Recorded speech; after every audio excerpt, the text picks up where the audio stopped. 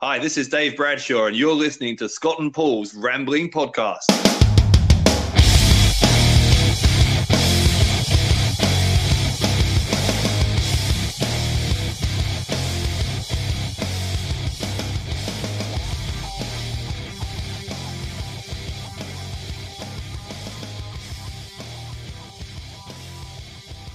Scott McLeod here for Scott and Paul's Rambling Podcast, and I'm joined today by the voice of Defiant Wrestling and New Generation Wrestling. It's Dave Bradshaw. Hello, Dave. Hey, Scott. How you doing? I'm very good. Thank you again for joining us. Pleasure to be here.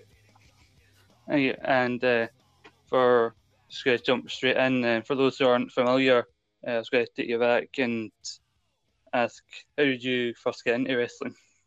How did I first get into wrestling? So I was, it was about 10 years ago, and I'd just come out of university, and I did student radio while I was at university, and I've always been a wrestling fan. So I got I looked up on the internet a couple of local wrestling promotions. I found one near where I was living in London called IPW UK, who's still going today. And I spoke to them. They eventually gave me an audition to become their play-by-play commentator, and I passed. So I started commentating with them in kind of September 2008. So I've been doing this for just over a decade now. And how did you find commentating when you first started? It's hard. It's difficult, to start with, because you have to learn. Your job is to. I think Jim Ross, once said, the wrestlers make the music and you provide the lyrics, right? So, you have to be adding something, otherwise what's the point? So you've got to find a way to, work out what's the compelling part of the story that the guys in the ring are trying to tell, and be able to put that across in a succinct, kind of way, which isn't always easy to do. If you're working with someone also, you've got to learn what they, how they work. You've got to get that kind of chemistry between you and your commentary partner. So yeah, it's difficult. It's difficult to start with, but the only way to get better at it is to practice. You said that you were a fan. How old were you when you first started watching? I was 8 years old when I first watched. So I'm telling you my age now, but this was like 1991. And it was just around kind of spring, summertime. So just before, it was after WrestleMania 7, just before SummerSlam 91. So, and I saw on Sky TV around my cousin's house, I saw the UK Rampage, one of those UK tour events that was like a Sky exclusive pay-per-views. I remember my first match even. It was, I watched Ted DiBiase and Texas Tornado, Kerry Von Erich in a match from London. And then, moments later, I was hooked, and I've been into it ever since. And who were some of your favourites when you first started? Because everybody always has those people that kind of stick out to them when they first start watching. Well, the following year I went to SummerSlam 92 at Wembley, and I was very pro Ultimate Warrior back then. So me and my friend who I went with, we were, Ultimate Warrior face paint, and we had like a banner and all that kind of stuff. I was always more like Warrior than Hogan, for whatever reason. So I loved watching that match from WrestleMania 6 where he won the title from Hogan. That was awesome. So I was always into him when I was younger. And then, I don't know, I think when moving towards the sort of mid-90s, I was really into Bret and Owen Hart. So later on in life, I got to meet Bret Hart a few times, and that was just incredible for me because I'm a huge Hart family fan. And then I guess in the Attitude Era, I was more rock than Austin. And I loved the Hardy Boys, all that kind of stuff. And to be honest, I was always like a WWE or WWF guy, until well into until I was sort of 18, 19, really.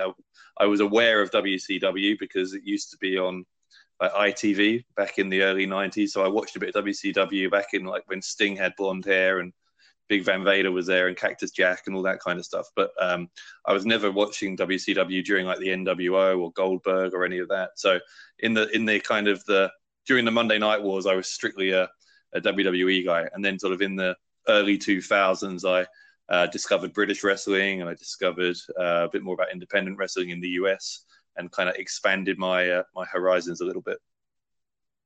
Yeah, I think that's how most of us start. We're all like strictly WWE, and then we only over time discover indie wrestling. Because I only started watching indie wrestling like 2011, 2012. That was probably because more indie guys were coming into WWE, like Daniel Bryan, CM Punk. Yeah, that's right. And you know what? And commentating helps a lot, you know, for me as a fan, you know, because I discover things that I wouldn't normally watch because I've, you know, been given them as commentary assignments. So, I got into Japan to start with because I got given some New Japan stuff to commentate, you know, so some of those early Okada Tanahashi matches, all that kind of stuff, Naito, all of those guys, I got to know primarily as a commentator first, which was cool. Same with Mexico as well. So I've commentated both CMLL and AAA, like the two sort of biggest promotions historically in Mexico. And that's a different style of pro wrestling as well. So I've been very lucky because, you know, commentating has helped me to be exposed to all different styles from all around the world. You're also for a time involved with Wrestle Talk TV as kind of a host and as a interviewer. How did you get involved with that? Well, Wrestle Talk was founded by Alex Shane. He's a good friend of mine, mentor of mine.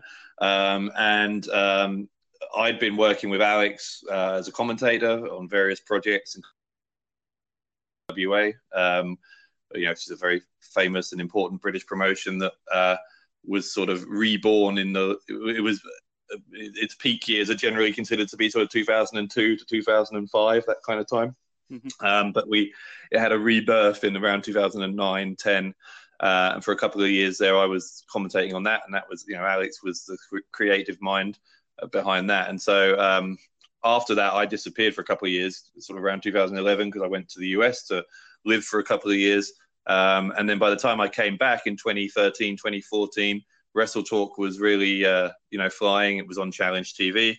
And so I did some stuff for them. So I did not so much Wrestle Talk. The main thing I did was there was a short-lived monthly show about British wrestling that was after Wrestle Talk. So Wrestle Talk was on Challenge at 11 o'clock on a Sunday night, and then one Sunday out of every month, straight after Wrestle Talk, we would have this half-hour show called British Wrestling Weekly, which was kind of British Wrestling Roundup, it was called, excuse me.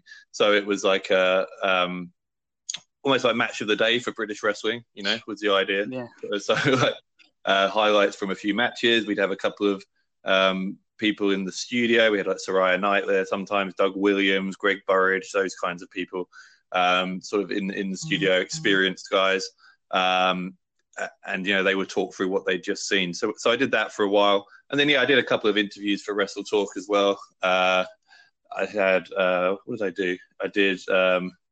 I was on the panel a few times, sitting in the studio there. And I did, I interviewed Bret Hart for them. That's the first time I met Bret Hart was for Wrestle Talk. I interviewed Dallas Page. I interviewed for Wrestle Talk, which was really cool. Diamond Dallas Page is awesome. Raven, I met there. I think that did the rounds on the internet, that one, because I had a nice sort of run-in with Raven. He was Raven's an interesting character. He's an interesting, cool guy. He obviously very passionate about his vision for pro wrestling, but he's also, you know, what didn't get so widely seen as this kind of exchange we had on Wrestle Talk was I also did like a half-hour in-depth interview with him about his life and career, which was really cool. He's a really interesting, very, very strong mind for the wrestling business. Very, very. I think he's underrated actually historically, Raven, as you know, in terms of his creativity. So lots of interesting people I met through doing Wrestle Talk. Yeah. And like you said, it was on Challenge, and at that time, I think when it came on Challenge, it was kind of just pre the new boom period that we're in now of British wrestling. So how important was it at that time to have a wrestling related show on British TV? I think it was very important because, you know, Challenge TV is a Freeview channel, right? So it did more households than Sky Sports. And, you know, immediately before Wrestle Talk, every Sunday was Impact was on in those days. And so that was kind of important because because there was Impact did well in the ratings purely because it had such a large number of houses that it could get into, and so a lot of the viewers from Impact would stay on to watch Wrestle Talk, and then hopefully the British Wrestling Roundup as well on the weeks that was on. So I think maybe that exposed some fans of Impact Wrestling to the British scene in a way that that they wouldn't have been aware of that scene if they hadn't. But there's a lot of things. That was one very small part of why British wrestling had a boom period. But the talent in British wrestling had been there for a very long time. Like some of the guys who are now big names like Zack Sabre Jr., Marty Scurll. I worked with both of them extensively in the late 2000s. They were world class talents back then. Lots of other guys as well who I could name. So British wrestling had been waiting to explode for a while. I couldn't honestly tell you what one thing made it explode in the way that it did. Around when would you say, maybe 5 or 6 years ago? But there were lots of great promotions that really sort of led the way in that. And it's just the last 5 years have been just an incredible time to be around the British wrestling scene. And I want to go back to something you said earlier about commentating for AAA and Mexican wrestling. And I was wondering how that came about, and was it kind of a learning experience for you, kind of having to learn who a lot of these people were as you were commentating? So I wasn't commentating directly for AAA. So it was a French broadcast company who'd bought the rights essentially to that footage so that they could distribute it around various countries around the world, and they needed English language commentary on it, right? Because the footage came with Spanish commentary, which is no good for an English speaking audience. So we were basically given the footage, and I would record it often with Alex Shane actually as co-commentator. We would record it in a studio in London, we did, I don't know how many hours of that we did. We probably did at least like 60 hours, maybe 80 hours of AAA stuff. So you get to know the product very well. And as I said, it's a very different style. So AAA, Lucha Libre as a whole, but AAA in particular, in some ways, is very different in the rules, for example, right? So if you're in they have a lot of 6-man tag matches in AAA, and but they don't need to tag. So if you get thrown out of the ring, say you get Hurricane Rana or something, and it throws you out of the ring, then your partner can come in without tagging. So there's lots of different norms in Mexican wrestling, and it's just a very different atmosphere. Big carnival style thing. They're not so. I think it's fair to say they're not so obsessed with, or not so interested in realism. Sometimes, they're more interested in it being a spectacle, as opposed to, say, Japanese wrestling, where it's presented very much as a legitimate sport. Mexican wrestling is much more about the kind of party atmosphere, and so it's very different. It's a very different challenge commentating each of those. Japanese style, you call it like you're watching an amateur wrestling match. You commentate it as a sporting event. Mexican wrestling, you might have to do a lot more work in getting the sort of the you're there to project the personalities and to sort of convey the atmosphere of the whole event, which is a tricky thing to do. Yeah, and it can be quite jarring for some more Western audience to when they first watch it. And did you kind of feel it was on you and Alex to kind of try and explain to the new audience and get over who these characters and what the rules were? Yeah. I mean, you do have to. First of all, you have to educate yourself on that, like I said. But then, once you've done that, you need to, to then explain to your audience exactly what they're watching and make sure that on a basic level they understand it, and then you can get more into the sort of the history of the feuds, the rivalries, the characters involved. But absolutely, you need to make sure everyone understands the basic principles, the rules of the matches they're watching. Yeah. And another company that you've been commentating for is New Gen Wrestling, and And I think it's kind of one of these companies I don't think I'm very familiar with, and I'm not sure if some of the people who are listening may be familiar with. So, let's say if you'd fill some people in on what New Gen Wrestling is and how long you've been involved in it for people who are maybe unfamiliar. Yeah, New Generation Wrestling, NGW. So they've been around actually for quite a long time. I think over a decade now. And they started out very small. Actually, they're based in Hull in Yorkshire, and they started out, sort of playing in very small venues to very small crowds, but they've grown and grown and grown. They've got some incredible talent there that goes there, and also that's been developed there. So Nathan Cruz, for example, who's been their undisputed champion multiple times, came through that whole NGW sort of training academy. Matt Myers is another one. Liam Slater, who's been part of World of Sport, and he's also been on Defiant and various other companies. So they produce a lot of talent, and nowadays they're playing to the big shows they do are in Hull City Hall, or at least some of them are. So they've been playing to much bigger crowds, a great venue, Hull City Hall, and then in recent times as well, they've been spending school holidays doing the summer camps. So they do a lot of work with Butlins around the country. So they're playing to in any given sort of 6-week summer holiday period, their brand, their style of wrestling is exposed to literally thousands of people on these summer camps, as well as all the stuff they put out on YouTube and on local TV around the country. So they're one of the sort of underrated gems, I think, of British wrestling or NGW, because they don't necessarily get the same exposure among the sort of the British wrestling fan base that some of the more famous current promotions get. But NGW is a great promotion. I've been really pleased to be involved with it more closely for the past, I think maybe it's 2 or 3 years now that I've been doing commentary on their stuff as well. So I love NGW. Really great time. Yeah, I think that's one of the few downsides to this full boom period, is that there's so much wrestling now out there, and especially in the UK alone, that some promotions don't get the attention from some people that maybe they deserve.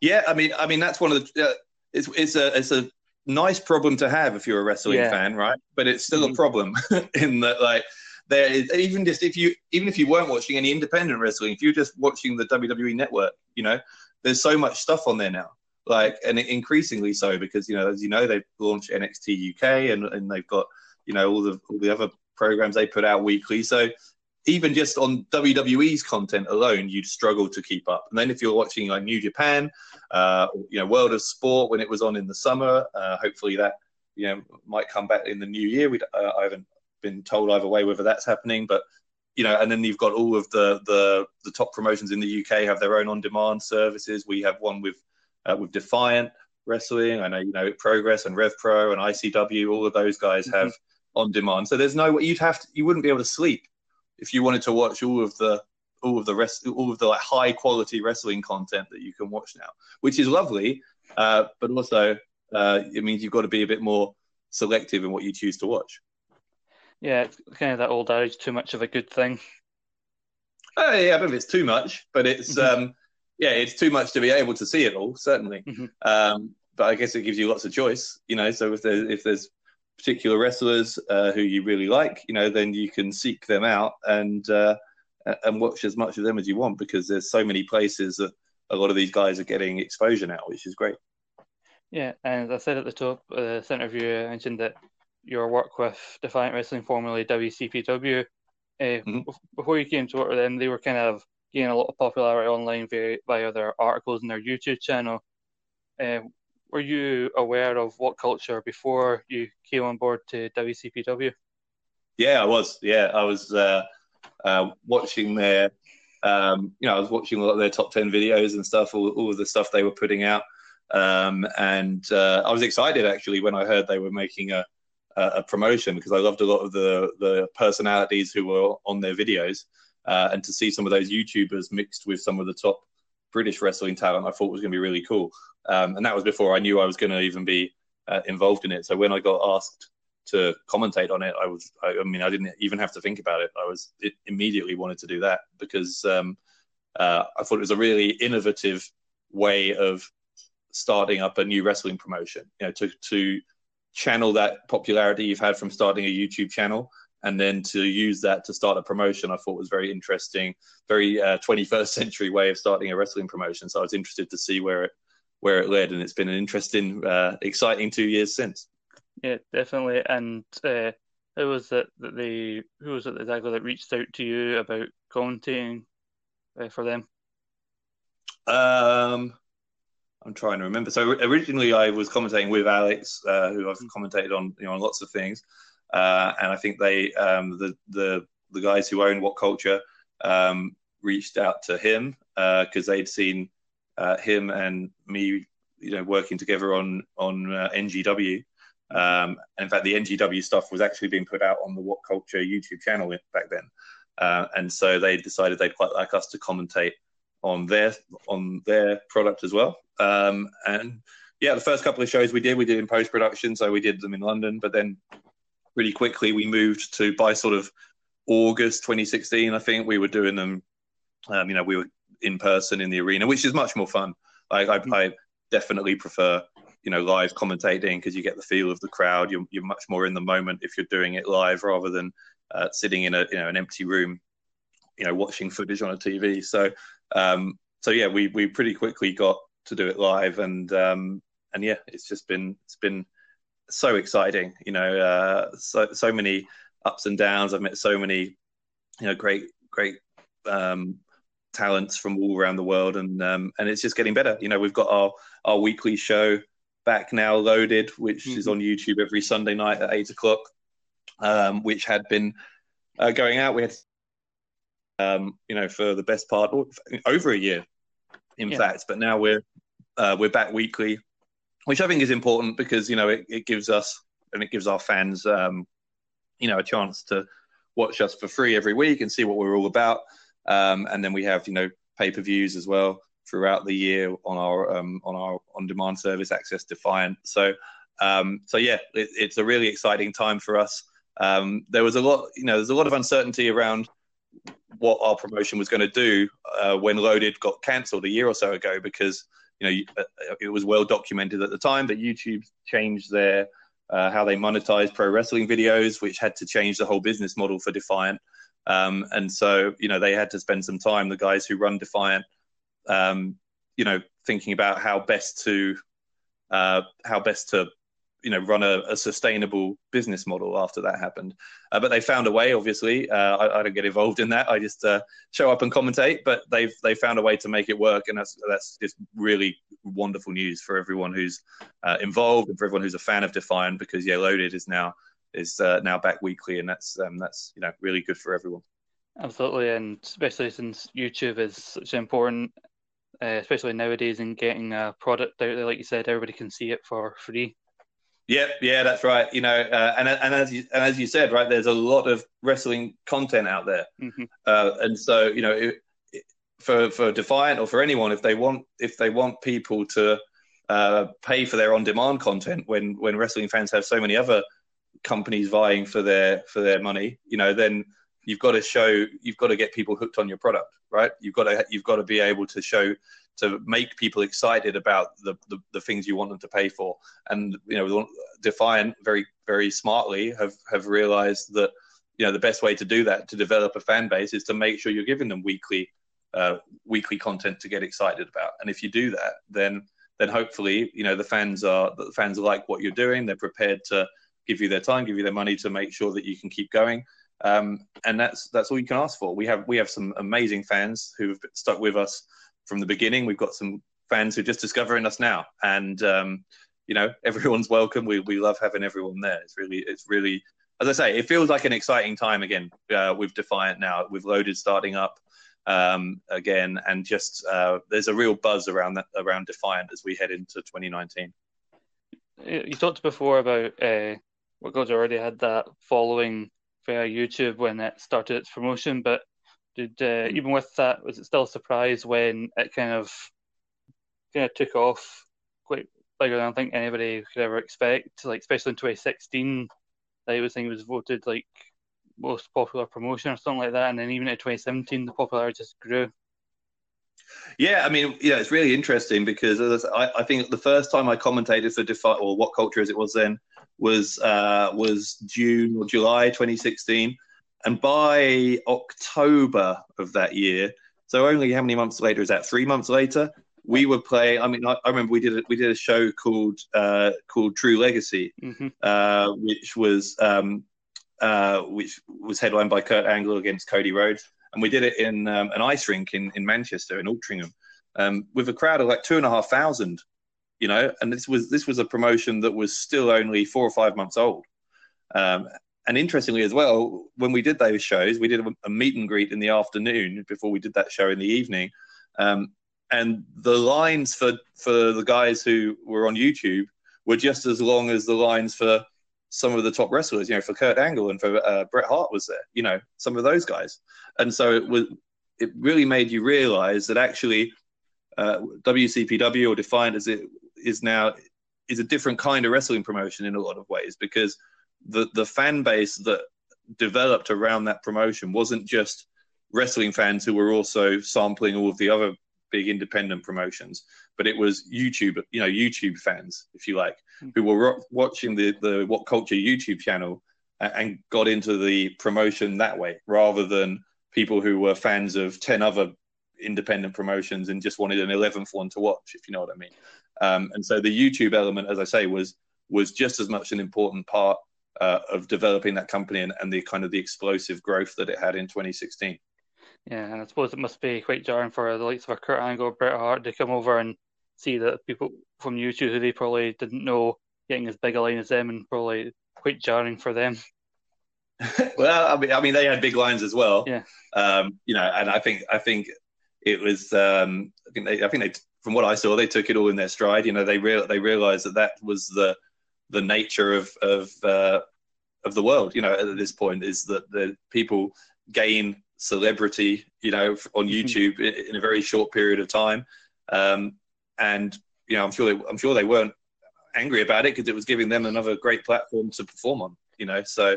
And we've had lots of those guys over. Bret Hart's been there, as I said, Kurt Angle. We have Rey Mysterio, Alberto Del Rio, or Alberto El Patron, as he goes by. Cody Rhodes has been was an important part of the company for several months in the early going. Loads of those big former WWE names. Stu Bennett, of course, who was Wade Barrett, was our general manager for a while. And so that's been important too, because you draw in people who are maybe WWE fans or TNA fans, but hadn't watched any British wrestling. And so by bringing in some of those names, particularly in the early days of WCPW, they were able to attract people who were fans of that as well.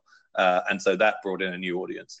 Yeah, and I have noticed, and most recently, that there's kind of more of a reliance on the kind of more homegrown talent, rather than in the early days where it was bringing over a lot of well-known names, which is good to start off with. I think now they're starting to, it seems like Defiant are starting to focus on their own talent.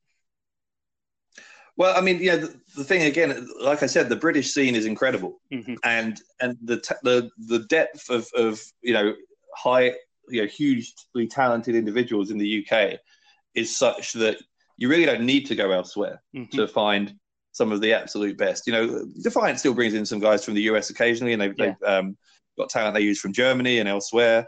But they are, they've been able to make a really compelling product while focusing more on UK-based talent in the past year or so. And I don't think the quality has suffered at all. The quality has been tremendous, and it just goes to show just how strong, the health of the UK scene is at the moment. Yeah, definitely. I wouldn't say that the quality had suffered anyway. I was just saying that early on it seemed to draw people in. They were kind of using the former names, but now we're kind of showcasing the depth of the British wrestlers. Yeah, that's right. Yeah, absolutely. And obviously, we started off as working alongside Alex, but now you're now working with James R. Kennedy. Yeah, your content partner. And how does it differ working with James than when you're working with Alex? Well, I mean, they're both pretty obnoxious in their own ways, to be honest. James R. Kennedy, I'll tell you, he's the only man I've ever worked with, ever seen in a locker room who, got one of the, I don't know, are they eyelash straighteners or curlers? I don't know what they're for, but he's got some device that he uses to apparently try and make his eyelashes look better before he goes out. He spends time like grooming his beard in the mirror before he ever goes out to be on camera. And, we're not even on camera that much. We were on camera for like a few seconds at the start, or between matches where we're talking about what's coming up next. But he is absolutely the most self-absorbed human being you could ever end up working with. He's annoyingly quite good at what he does, but he is everything that I think a human being should not be. Yeah, and it comes off weird that he's been trying to say his eyelashes when he does wear sunglasses an awful lot when he's on camera. Yeah, which is also stupid because we work in mostly dark rooms. We're in a dark arena with some spotlights and stuff. You absolutely do not need to have sunglasses on, but like someone at some time in his life obviously told him that is a cool thing to do, and so despite a million people since telling him it's ridiculous, he insists on doing it. I can't get inside that man's brain. I've got no idea what's going on. Yeah. The only person who knows is probably him. Yeah. Well, yeah. I mean, I don't think he doesn't have a lot of people he socializes with, as far as I'm aware. So there's not many people who've managed to work him out. Yeah. Now you talked about how the depth and talent, and not only Britain but around the world now, and that was kind of showcased when Defiant put on the first ever Pro Wrestling World Cup. Yes. What was your first reaction when you heard about this concept, and how did you think it turned out? My first reaction was it was very, very ambitious. Mm-hmm. It was, for people who don't know, it was a 64-man knockout tournament, and so the way it worked was there were 8 qualifying tournaments, mm-hmm. And so 8 groups of 8. And based around different countries. So, for example, there was an 8-man tournament for England, one for Scotland, there's one for USA, Canada. I'm going to get them wrong now. Germany, Mexico, Japan, and rest of the world. I think that's 8, right? Mm-hmm. And so we had 8-man tournaments for each of those 8 places, and 2 people advanced to a last 16 from all of them. And it was, again, that's another thing that was really cool for me. Because, as I'm sure it was for a lot of Defiant or What Culture fans, because there were a lot of talents from around the world who I'd never heard of before. I didn't know much about the German wrestling scene at the time, mm-hmm. for example. Mexico and Japan a little more, but some of the guys we had in the rest of the world qualifiers I didn't really know, and so it's been really interesting. Canada as well, so it was really interesting to me to kind of expand my wrestling knowledge base and see what the rest of the world was producing in terms of independent wrestlers. And we had some real stars come out of that as well, particularly those who made it to the last 16. And then we did we recorded a last 16 event, a quarterfinals, and then a semis and a final, all across a 5-day period in summer of 2017. And there were some real breakout stars there. Speedball Mike Bailey, for example, who represented Canada. He was just an absolute revelation, who I'd never heard of before that tournament. Maybe others had, but I certainly didn't know who he was. Mm-hmm. Nowadays, I think Speedball is one of the absolute best, independent pro wrestlers on the planet. I just think he's stunning. Then you've got Lucky Kid from Germany, who again is someone who at the time I'd never heard of, but he's one of the most exciting young talents in the world, and then you've got guys who we knew would be really good, so there was Will Ospreay, there was Kushida, those two ended up facing off against each other in the final. There was Travis Banks, who was becoming a really big star on the UK scene, but of course was representing his native New Zealand. So lots of incredible guys, and just some remarkable matches. Rey Mysterio was in that tournament as well, and Mysterio had a match with Ospreay that none of us will soon forget. There was just so many cool pairings, and the tournament bracket threw up, and by the time that final happened and the final bell rang for that Kushida Will Ospreay match. I think we all knew. I think everyone who'd been watching it knew that we'd all seen something pretty special. And credit to everyone involved for pulling that off, because as I say, there were some people who were pretty skeptical when that was announced that any independent promotion could pull off a 64-man tournament of that nature, but they did it incredibly, and it's one of the I consider it a career highlight, one of my favorite sort of that 5-day period when we recorded the last 16 through to the final was just one of the best 5-day periods I've ever had working in wrestling. It was amazing.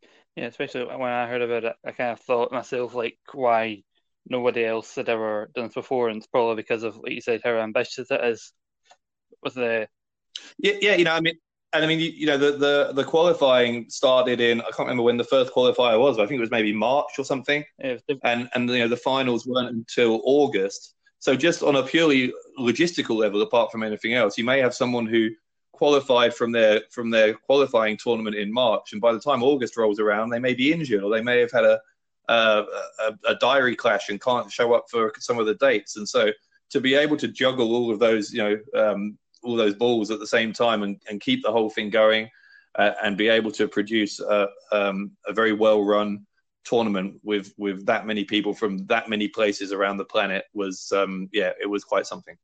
Yeah, and also with there still being quite a depth of talent around the world, do you think it's possible that Defiant could possibly put on another World Cup sometime in the future? I don't know. I haven't heard of any plans to do it again, but if the fans want it, then they need to make that clear, and hopefully that's I'd like to see something like that again, because as I say, I think it was one of the best experiences I've had, either as a commentator or a fan in wrestling. So who knows? Never say never, right? Yeah, absolutely. Now, a lot of the talent that you've commentated on in NGW and in Defiant have all recently made appearances earlier this year in World of Sport. So when obviously it's been a while since a program like World of Sport has been on British TV. What were some of your thoughts on this new version of World of Sport? I thought it was great. I mean, I love the fact for starters that they're using that that brand name, because I think it's important that we pay homage to the incredible heritage that we have in this country with pro wrestling, and it's what so many people in this country have fought for so long. Really since the late 80s. When weekly wrestling was taken off of ITV.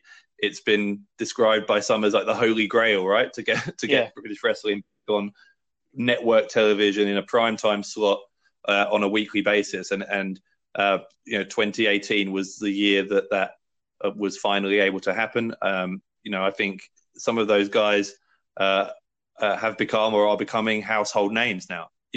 Some of the guys who were prominently featured on it, people like Grado. I mean, Grado's popularity in Scotland, for example, in particular around Britain, but especially in Scotland, is huge. It's off the chart. He's a television celebrity in his own right, quite aside from wrestling now, and World of Sport has helped with that a lot. I think the quality of the matches was incredible, and it was just a really exciting 10 weeks. Again, as a fan, I just loved tuning into it every week, and a lot of the people on there are friends of mine, obviously. So I was really pleased for them to see them getting such a big platform on which to shine, and they did shine. And I think they did us all proud. And I really hope that the series gets renewed for a second season, because I think it's one of the more, if you weren't a wrestling fan, I think you would look at that and you would think that's one of the more exciting pieces of Saturday evening television that ITV have produced for a long time. And so I hope that gets recognized, and I hope that I hope we see a lot more of it in 2019, because it was great. Yeah, and with the talent involved, I can't see why they wouldn't want to bring it back for another season. No, of course. I mean, it was it was really just some of the absolute best in the country, and they didn't disappoint. They put on some of the best wrestling you could hope to see, and there will be, that's another new audience for British wrestling. There will be people just channel surfing, and they'll find that on ITV, and they'll say, "What was that? That's incredible! I didn't think wrestling was that." when I watched wrestling back in the mid '80s, it was Big Daddy or whatever, and now you've got Will Ospreay. You know, it's a different planet, right? You know, no disrespect to Big Daddy at all. He was, you know, great for his time, but it's an entirely different industry now, and there will be a good portion of the British population who weren't aware of how greatly British wrestling has evolved in those decades since it was last on national TV. And so hopefully the guys on World of Sport were able to, you know, educate the public about how good British wrestling is, and that can only be good for the scene as a whole. Yeah, definitely. Like you said with Big Daddy, it's like, gosh, for that time and the talent on World of Sport now, it's definitely showcasing how far British wrestling, the days of the original World of Sport. Yeah, you know, back in the day, like World of Sport used to, you know, very famously one year, World of Sport got more viewers on FA Cup final day than the FA Cup final did.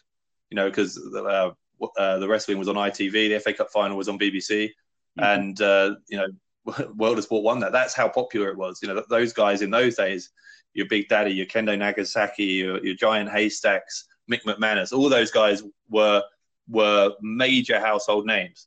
And you know, if the new generation of British wrestling can emulate that, or even get close to emulating that, then that is a dream fulfilled for an awful lot of people who have worked really hard for it.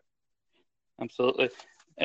Now, in Defiant recently with the Ringmaster tournament that he's held back in July, he was kind of focusing on kind of bringing in some new talent into Defiant. And out of some of the people, the newer people that you've seen come in, who do you think has the most kind of potential to be big with the Defiant wrestling audience out of some of these new people that are coming in?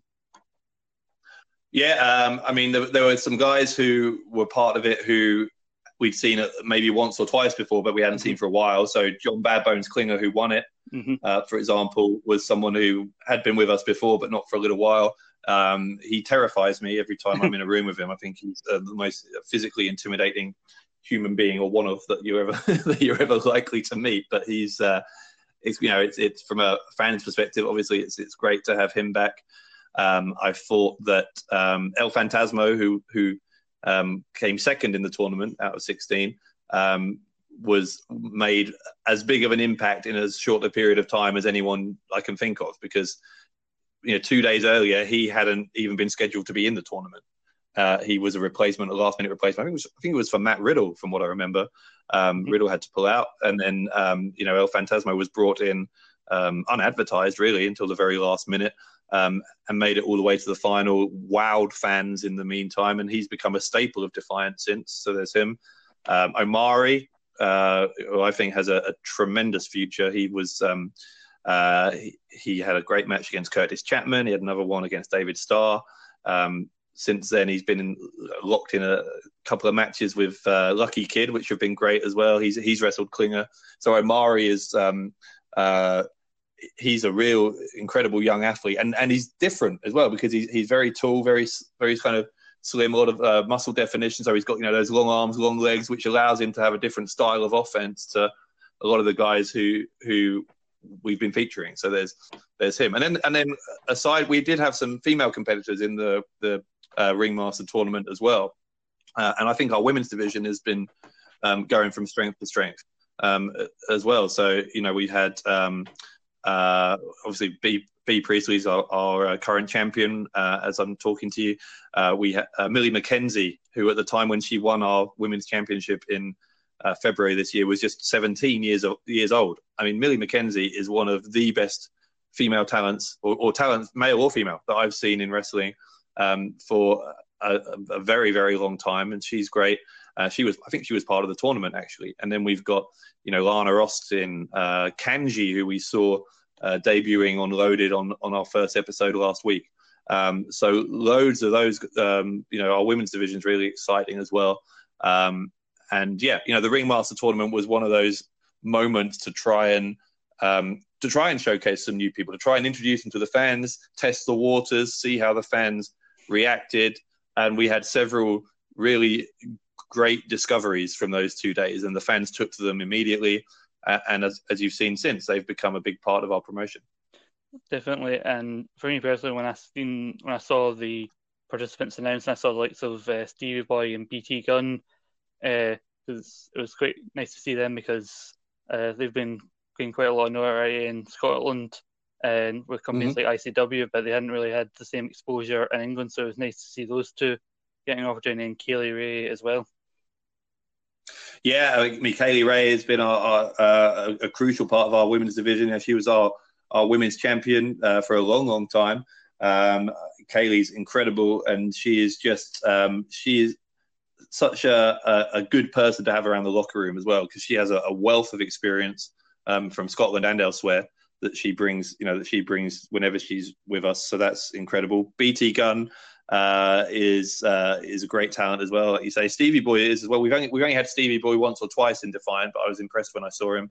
And as much as British wrestling has had a tremendous boom period over the last few years, Scottish wrestling has been an enormous part of that. Obviously, ICW most famously, but other promotions as well.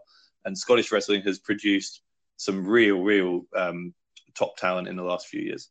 Yeah, I think Stevie Boy around that time, I believe he got injured and he's still recovering from an injury, which is a shame because this could have been a very big step for him to get more exposure in England. Yeah, I mean, I'd love to see more of him. I wasn't aware he's injured, but yeah, I mean, it'd be great to see him again when he's healthy. Yeah. Yeah.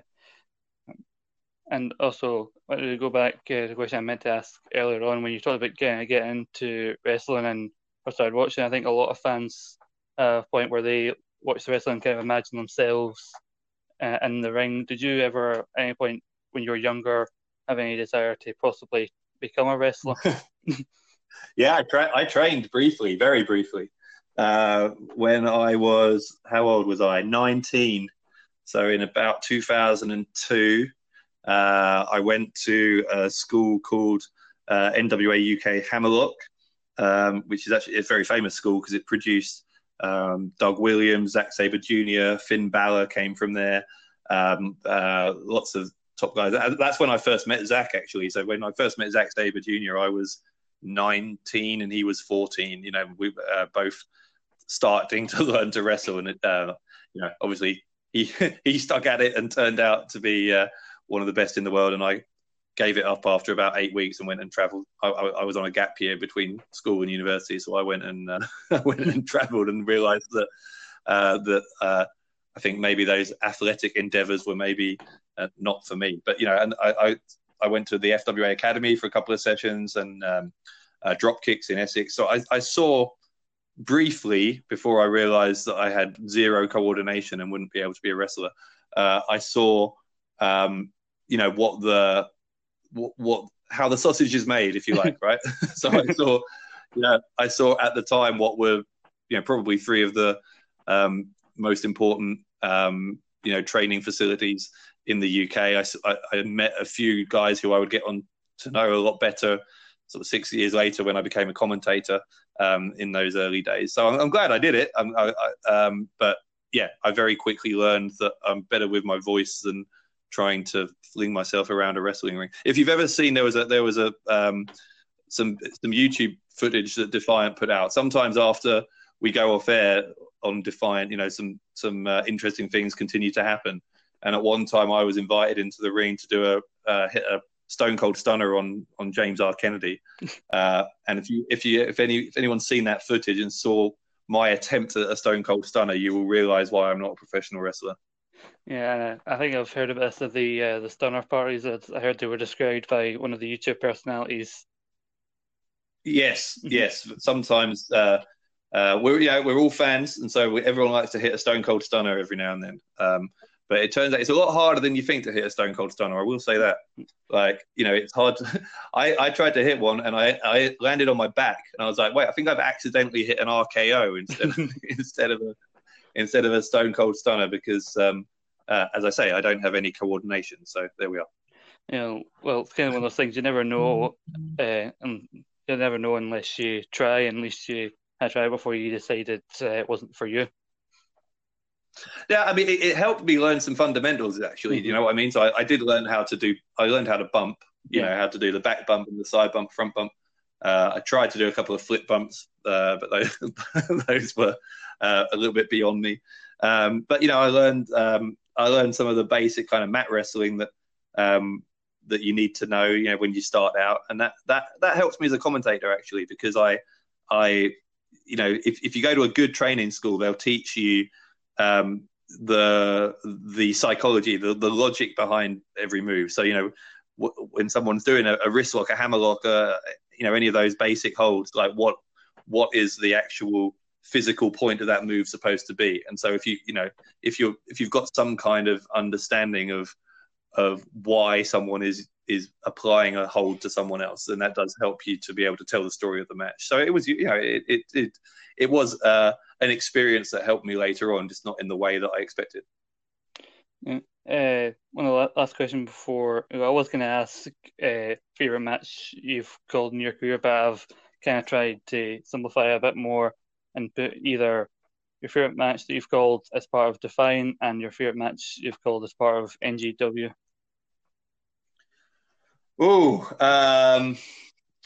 Defiant.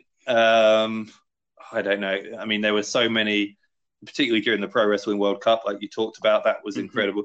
I don't know about an individual match. I'll say that one of the coolest experiences for me was that True Legacy show, the one I talked about that we did in an ice rink in October 2016, because we had, apart from the fact that it was Kurt and Cody headlining, which is incredible, from my point of view, I got to commentate with Jim Cornette, who's obviously a legend in the pro wrestling business. I've known Jim actually for about 4.5, 5 years now, but I'd never commentated with him until 2016. So that was really fun for me, and it was one of those, they say the phrase is marking out, right? When you're inside, you're trying to play it cool, but you're kind of, in your head, you're just, as a fan, you're just like, this is really cool, and I had one. Definitely that night was one of those moments as well, particularly as well because of the size of the venue and the size of the crowd. So that was really, really important for me. In NGW, there's been some real incredible moments. We had Nathan Cruz winning the title this past year was a real sort of stunning moment. When Matt Myers actually won the NGW Undisputed title as well, that was the eruption of noise from the crowd in Hull City Hall for that was something as well. So there's that, and I nowadays I work for 2 other promotions as well. Will Ospreay has a promotion now called Frontline Wrestling, which just started up this year. They're based in East London, so their shows so far have been in Stratford, East London, and he's doing some really cool stuff because Will really wants Frontline to be very much like he's bringing over what he loves from Japanese wrestling and trying to, reproduce it in a British promotion. And so they've just started, it's called the J1 League, which is a round robin tournament with 12 of the best, talents in from around the world competing there. So I think we've already had a couple of really good matches there.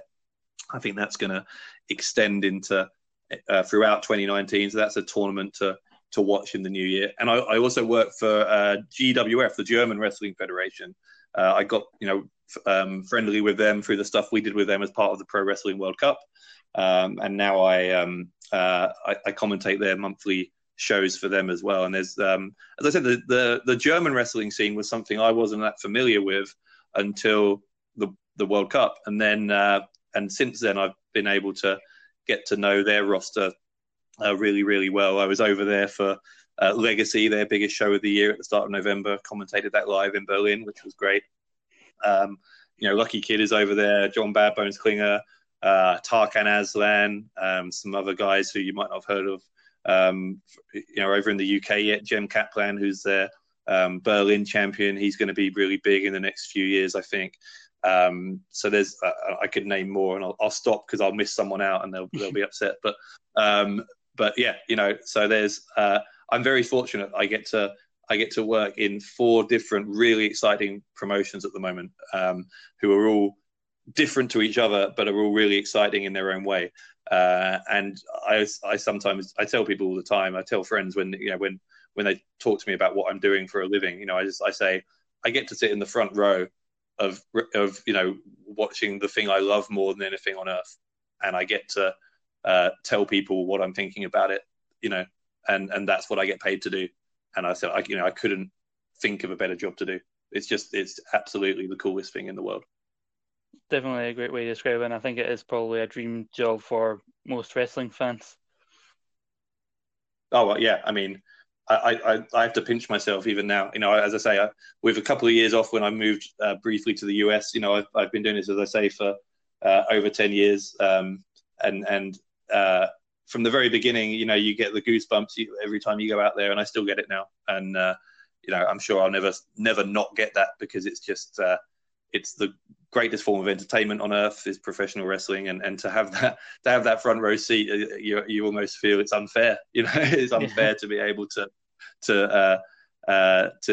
you know, not only did I not pay for that seat, but I'm getting paid to do it. You know, it's like it's an honor to be a part of this industry. I love it. Before we go, I was want to ask, talking about Loaded coming back, and recently the announcement of Pac coming to Defiant, and Loaded is obviously a big major coup for Defiant. What was your reaction when you heard Pac was coming, and you're looking forward to finally getting to call his matches? Yeah, well, my reaction was the same reaction as everyone else's. So we announced it live at Refuse to Lose, which was our pay-per-view at the start of November, and the crowd just went absolutely insane. And you know, I did too, because obviously we do shows in a lot of places, but Newcastle is our hometown as a promotion in Defiant, and obviously it's his hometown too. And so for him to essentially be coming home, you know, and performing on Loaded is going to be, you know, for free on YouTube. Fans will get to see that without having to pay a penny. Is just such a gift, you know. It was. I remember thinking when he finished his working relationship with WWE, that my instant reaction was, maybe selfishly, but my instant reaction was, this is great, because hopefully we can have him work for us, and it would just, you know, that will be, you know, something really incredible. I've commentated on Pac a few times earlier in his career before he went to WWE.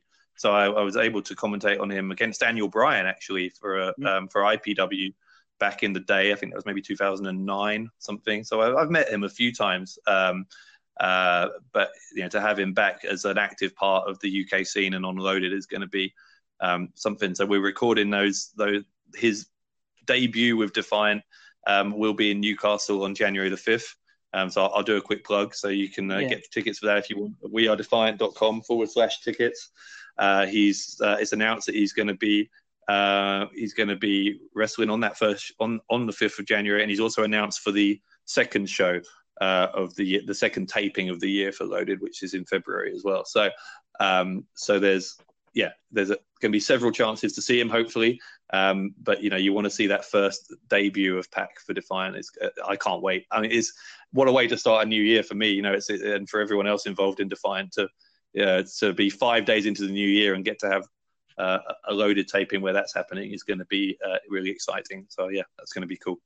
Absolutely. I think a lot of people, one of the promotions, when talking about where Pac would go once he was free from his WWE contract, probably Defiant was up there, because it was in his hometown. It would be a chance for him to come home and wrestle. And I think obviously with the talent in Defiant, there's some dream matches to be had there with maybe El Phantasmo or perhaps Walter.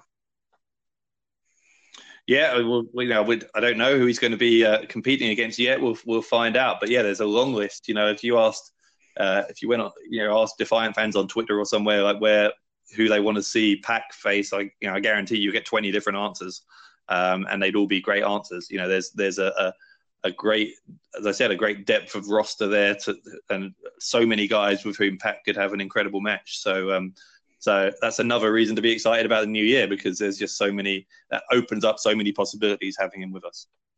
Absolutely. Dave, I want to thank you again for doing this interview.